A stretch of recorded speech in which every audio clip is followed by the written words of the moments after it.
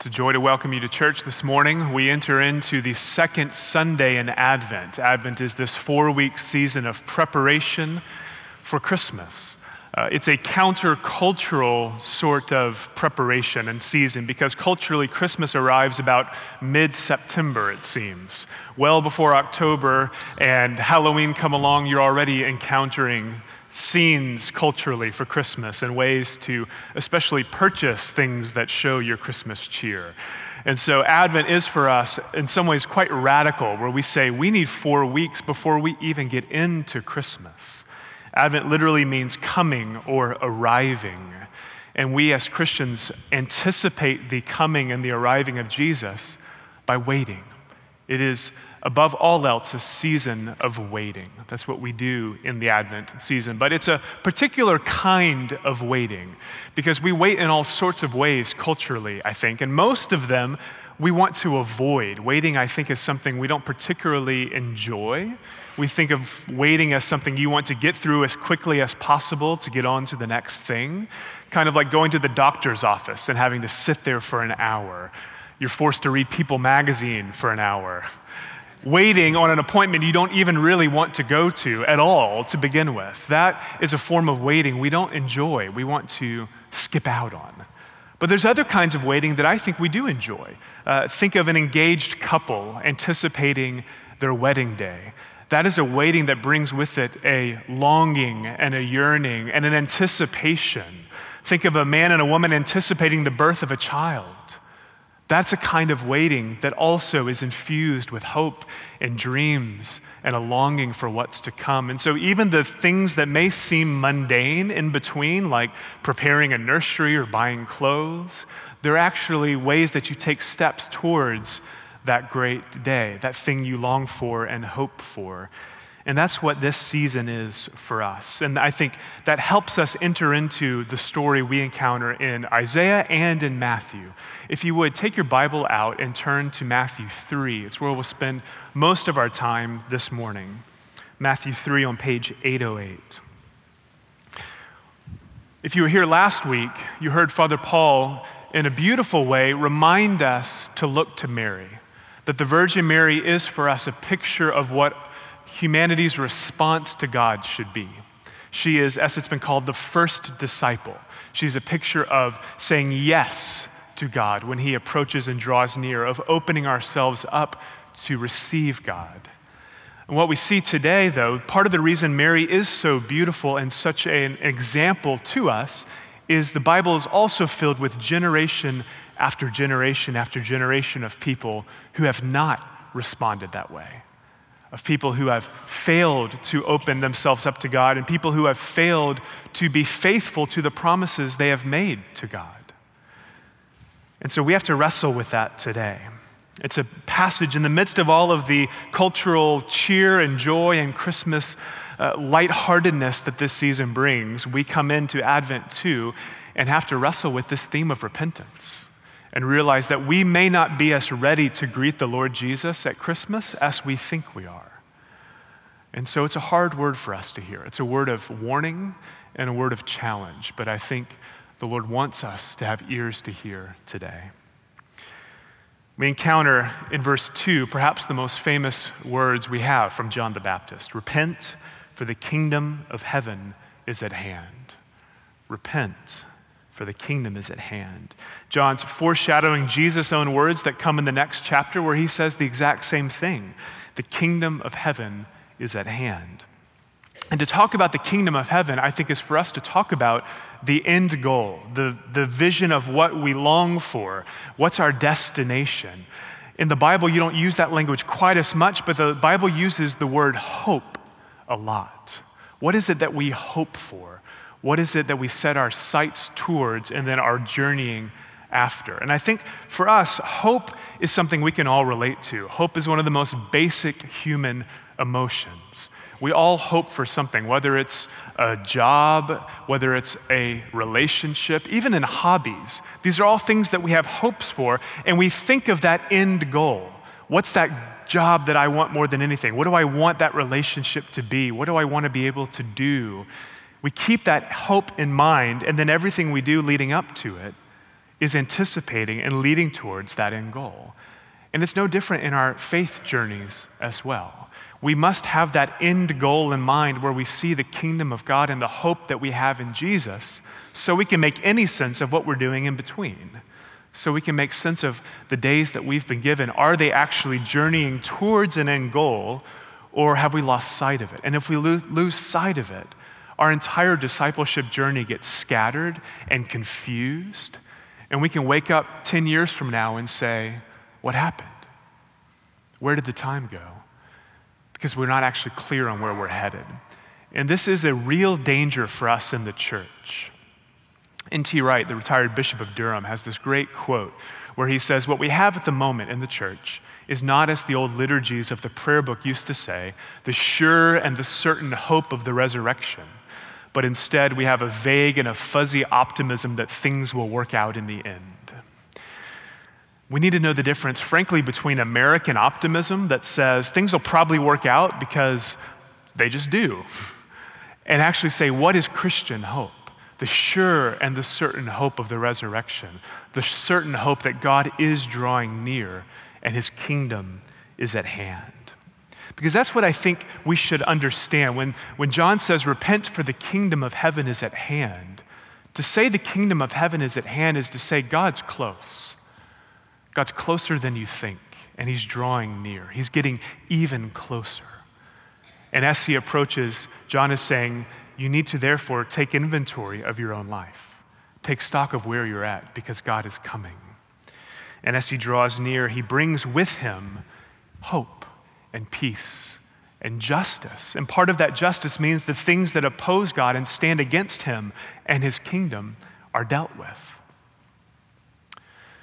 The Old Testament, if you were to do a grand survey, it begins with God stating his desire for creation, where he says, I want to bless the world. I want the world to flourish and teem with life like a garden. That's where the story begins. God makes this promise to a certain people, and he says that even in brokenness, even in face of your failures, I want to bring my blessing to the world, and I'll do so through a people. That's what Genesis says. I will bless you so that you can be a blessing to the world.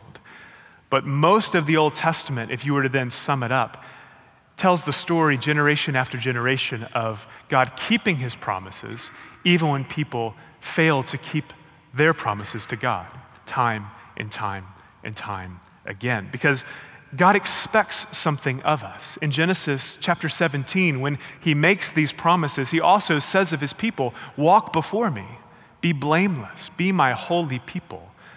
And yet we failed to do it. And the Old Testament tells that story time and time again when God desires to heal and restore, even in the face of brokenness. And the way he does that, the Old Testament, the way God brings that healing or calls his people back to those promises is through prophets. We have many books in our Bible, if you were to flip through them, that are the prophetic books. And what unites those books together is throughout all the different circumstances, times, and places, is it's people who have broken their promises and God speaking through a prophet, calling the people to repentance. Repentance literally means turn around. Stop the direction you're going and go another way. And he's saying, you've strayed and wandered, and so I'm sending this messenger to say, stop, repent, turn around. John the Baptist has been called the last of the Old Testament prophets, and he is for us a bit of a bridge then this morning, a bridge between those messages of repentance in the Old Testament, but also pointing us into the new, fulfilling actually many prophecies in the Old Testament. In Malachi and Isaiah, we're told that a messenger will come who will prepare the way of the Lord. And that's what we see in John the Baptist, the messenger coming saying, repent, for God's kingdom is at hand. Repent because God is coming near. God is drawing near and has drawn near in Jesus. Our reading from Isaiah lends weight to the Matthew passage. Isaiah says to us today, then shall come forth a shoot from the stump of Jesse. A branch from his roots shall bear fruit. We use the language of family trees, don't we, to speak of our lineage throughout generations. And this quite literally is giving us a picture of a family tree. using that tree image, saying that there is a stump of Jesse, telling a family story, but also telling us straight away that something's gone wrong, isn't it? Trees aren't meant to be stumps. When a tree's a stump, it means something is wrong. If your yard was full of stumps, no one would come and say, look at those beautiful stumps. They'd say, what happened? And that's kind of the story of the Old Testament. We could say, what happened? This people that's meant to bring life, to bring the garden to creation, where we encounter the goodness and the love of God, where the nations come and sit in the shade of this tree and eat from its fruit. Instead, it's cut down to a stump. And so this tells us a family story, the family of Abraham, Isaac, and Jacob, Jesse's family, David's family, the people that are meant to bring fruit and life into the world are instead cut down like a stump. They've failed, as Matthew says in verse 8, they've failed to bear fruit, keeping with repentance. In Isaiah, the picture we're given is of a tree being cut down. And if you read chapter 10 before, it's actually a picture of a forest where the whole people of God are viewed as a forest. And the forest is being deforested. The forest is being cut down because of their failure to keep their promises, because of their sin and their rebellion. But it's that picture that then immediately follows into this picture of Isaiah that gives us hope. And I think we have to understand Isaiah to make any sense of, especially verses 9 and 10 in Matthew. If you still have that open, with that image in mind, the stump of Jesse, hear these words. Verse 9, do not presume to say to yourselves, we have Abraham as our father. For I tell you, God is able from these stones to raise up children for Abraham. And now verse 10, even now the axe is laid to the root of the trees. Every tree, therefore, that does not bear good fruit is cut down and thrown into the fire. So I was walking through the church this week. I paused and noticed the nativity scene here, and it was like a light opened up and shone down from on high, and it said, here's the object lesson of all object lessons. This is a preacher's dream right here. In some ways, you probably have not paid much attention to this. We've had this for a long time at Christ Church. And it is for us kind of the quintessential Christmas scene, isn't it? We have the animals and the wise men and the shepherds all gathering around the babe in the manger with Joseph and Mary looking on. I want you to ignore everything there except for the tree.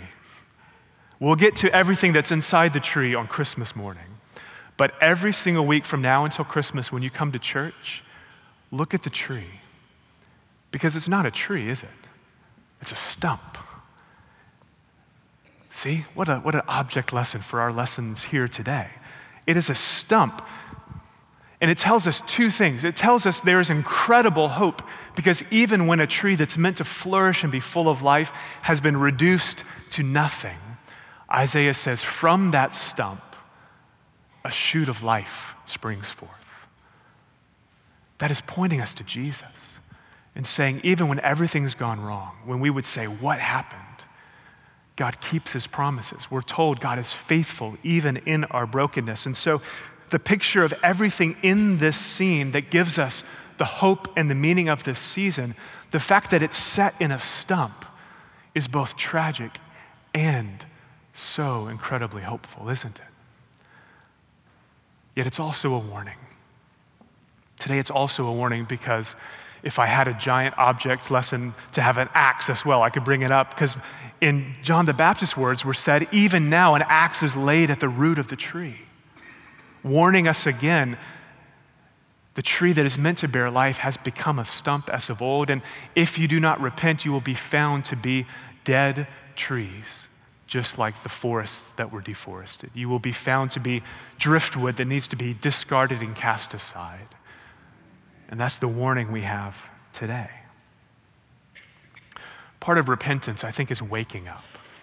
It's inviting us to wake up to God's work in our midst, but also wake up to the reality that we aren't as ready to greet him. We aren't as ready for this scene to arrive as we always think we are. And that's part of the message in Matthew 3 as well, when he speaks to people who aren't ready. He says, don't assume because you have Abraham as your father that everything's okay. He could say to us, don't assume because you're in the American South and go to church week by week or grew up going to church that you're ready, that everything's okay. We need to look for that final day, that vision of God's coming kingdom, the hope that that brings, but let it animate the way we live today.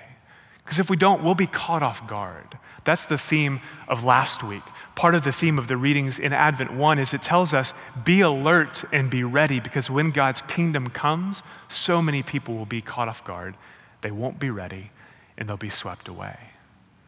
And it's not just that final day, but if we aren't mindful of that coming kingdom, if we don't do the work in our hearts to prepare, we'll be caught off guard just throughout life. You'll be caught off guard today or next week or in the weeks that come, because life has a way of sweeping you off your feet and catching you by surprise. Things that you didn't see coming that give you cause to fear or grieve or doubt or question. And if we aren't people who are rooted in anticipating that last day, we won't be ready. Advent tells us to wake up. The kingdom of God is at hand. What are you going to do about it?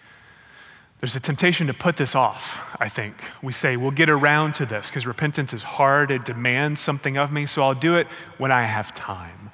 And part of the message today, I think, is there's an immediacy. The axe is laid now at the root of the tree. Choose today how you will respond. St. Augustine was famous in his day, as we would say, for being rather promiscuous. And in his Confessions, he has this great prayer that he prayed where he said, Lord, make me chaste, make me holy, but not yet. And in a sense, he was enjoying and loving his life so much that he said, I know the life you want for me. I know what you have for me and the life of repentance you're asking of me, but I kind of need to get this out of my system. I'm not quite ready to go there yet. And so make me holy, make me your son and your daughter, we could say, but not yet. We can't pray that prayer. Advent doesn't let us pray that prayer. It says, choose today how you will respond, because God's coming. God is coming and drawing near. Each week we say, Christ has died, Christ is risen, Christ will come again. It's not just nice liturgy, it's not just flowery language, but it sums up so much of this Advent season. Christ into the darkness of our world has come in the manger. Christ is this very moment ruling and reigning, driving out darkness. And yet where there's brokenness, where there's still longing, we still look to that final day and say Christ will perfectly drive away all sin, all brokenness, and all darkness. That's what we celebrate. But we have to ask ourselves, as we look back, as we look to the present, as we look to the future, how do we respond as Christ draws near? Like Matthew says, will we be like the wheat that's gathered into the barn, or will we be burned up, consumed like chaff in a fire? Will we be trees that flourish and bring forth life and fruit, or will we be like stumps, discarded, cut down? As we wrap up, I'll tell you a story that I think many of you can relate to. I was blessed as a child to have a good relationship with my father. I enjoyed spending time with him, and as a little kid, as most kids do, when he would come home from work, I looked forward to that. Most of the afternoon after school, I would long, you could say, for when my dad would be home. And even though I'm sure he was exhausted, he made time for me and my siblings, took time to be with us. And it was a joyful time as he came home. Most days. Some days, if I had been just a wretched child, awful to my mother, a jerk to my siblings, you've never had to do this, I'm sure, but my parents with me had to do this, where they would say, my mom would say, go to your room till your father gets home, he can deal with you. It happened more than once. On those days, I wasn't all that excited about my dad coming home, as you might imagine. I was actually filled with dread and fear because I was not ready. I was not ready to greet him with this loving exchange. Instead, I had been disobedient and was a different kind of anticipation. And what's interesting in that is nothing changes about my father's schedule, about his rhythm. He's just coming home from work. as he did every day. What changed was whether or not I was ready to receive him. And when I was, we met each other in love. And when I wasn't, there were consequences. And I think even in that simple childlike image, there's a lesson for us. God is coming. Advent tells us, if nothing else, God is coming and has come in Jesus. And we need to say, are we ready? And when he comes and when we encounter him, do we greet him with joy and longing and anticipation, or does he catch us off guard? Does he catch us where we'd rather not meet him because we're not ready? That's why the church gives us Advent. Advent is a gift to us to say, rather than letting Christmas catch you by surprise, take a month and search your heart and say, am I ready to truly encounter the joy of Christmas? I'll close with one other childlike image. One of my children's favorite hymns, Christmas hymns, is O Little Town of Bethlehem. During the Christmas season, we sing it often. My kids love it. And in that hymn, both the beginning and the end, I think, beautifully sums up for us everything we've talked about today. It's a hymn that begins reminding us that things aren't how they're meant to be, and yet even in the brokenness, there's hope. The hopes and fears of all the years are met in thee tonight. The hopes and the longings that God would fulfill his promises, the fears that maybe he wouldn't, the fear that maybe God has forgotten his people. All of that is answered in the incarnation. All of that's answered in Christmas. And yet that simple childlike hymn also reminds us that we aren't always ready. And Jesus offers to make us ready. And so it ends with these words, O holy child of Bethlehem, descend to us, we pray. Cast out our sin and enter in, be born in us today. In the name of the Father, the Son, and the Holy Spirit. Amen.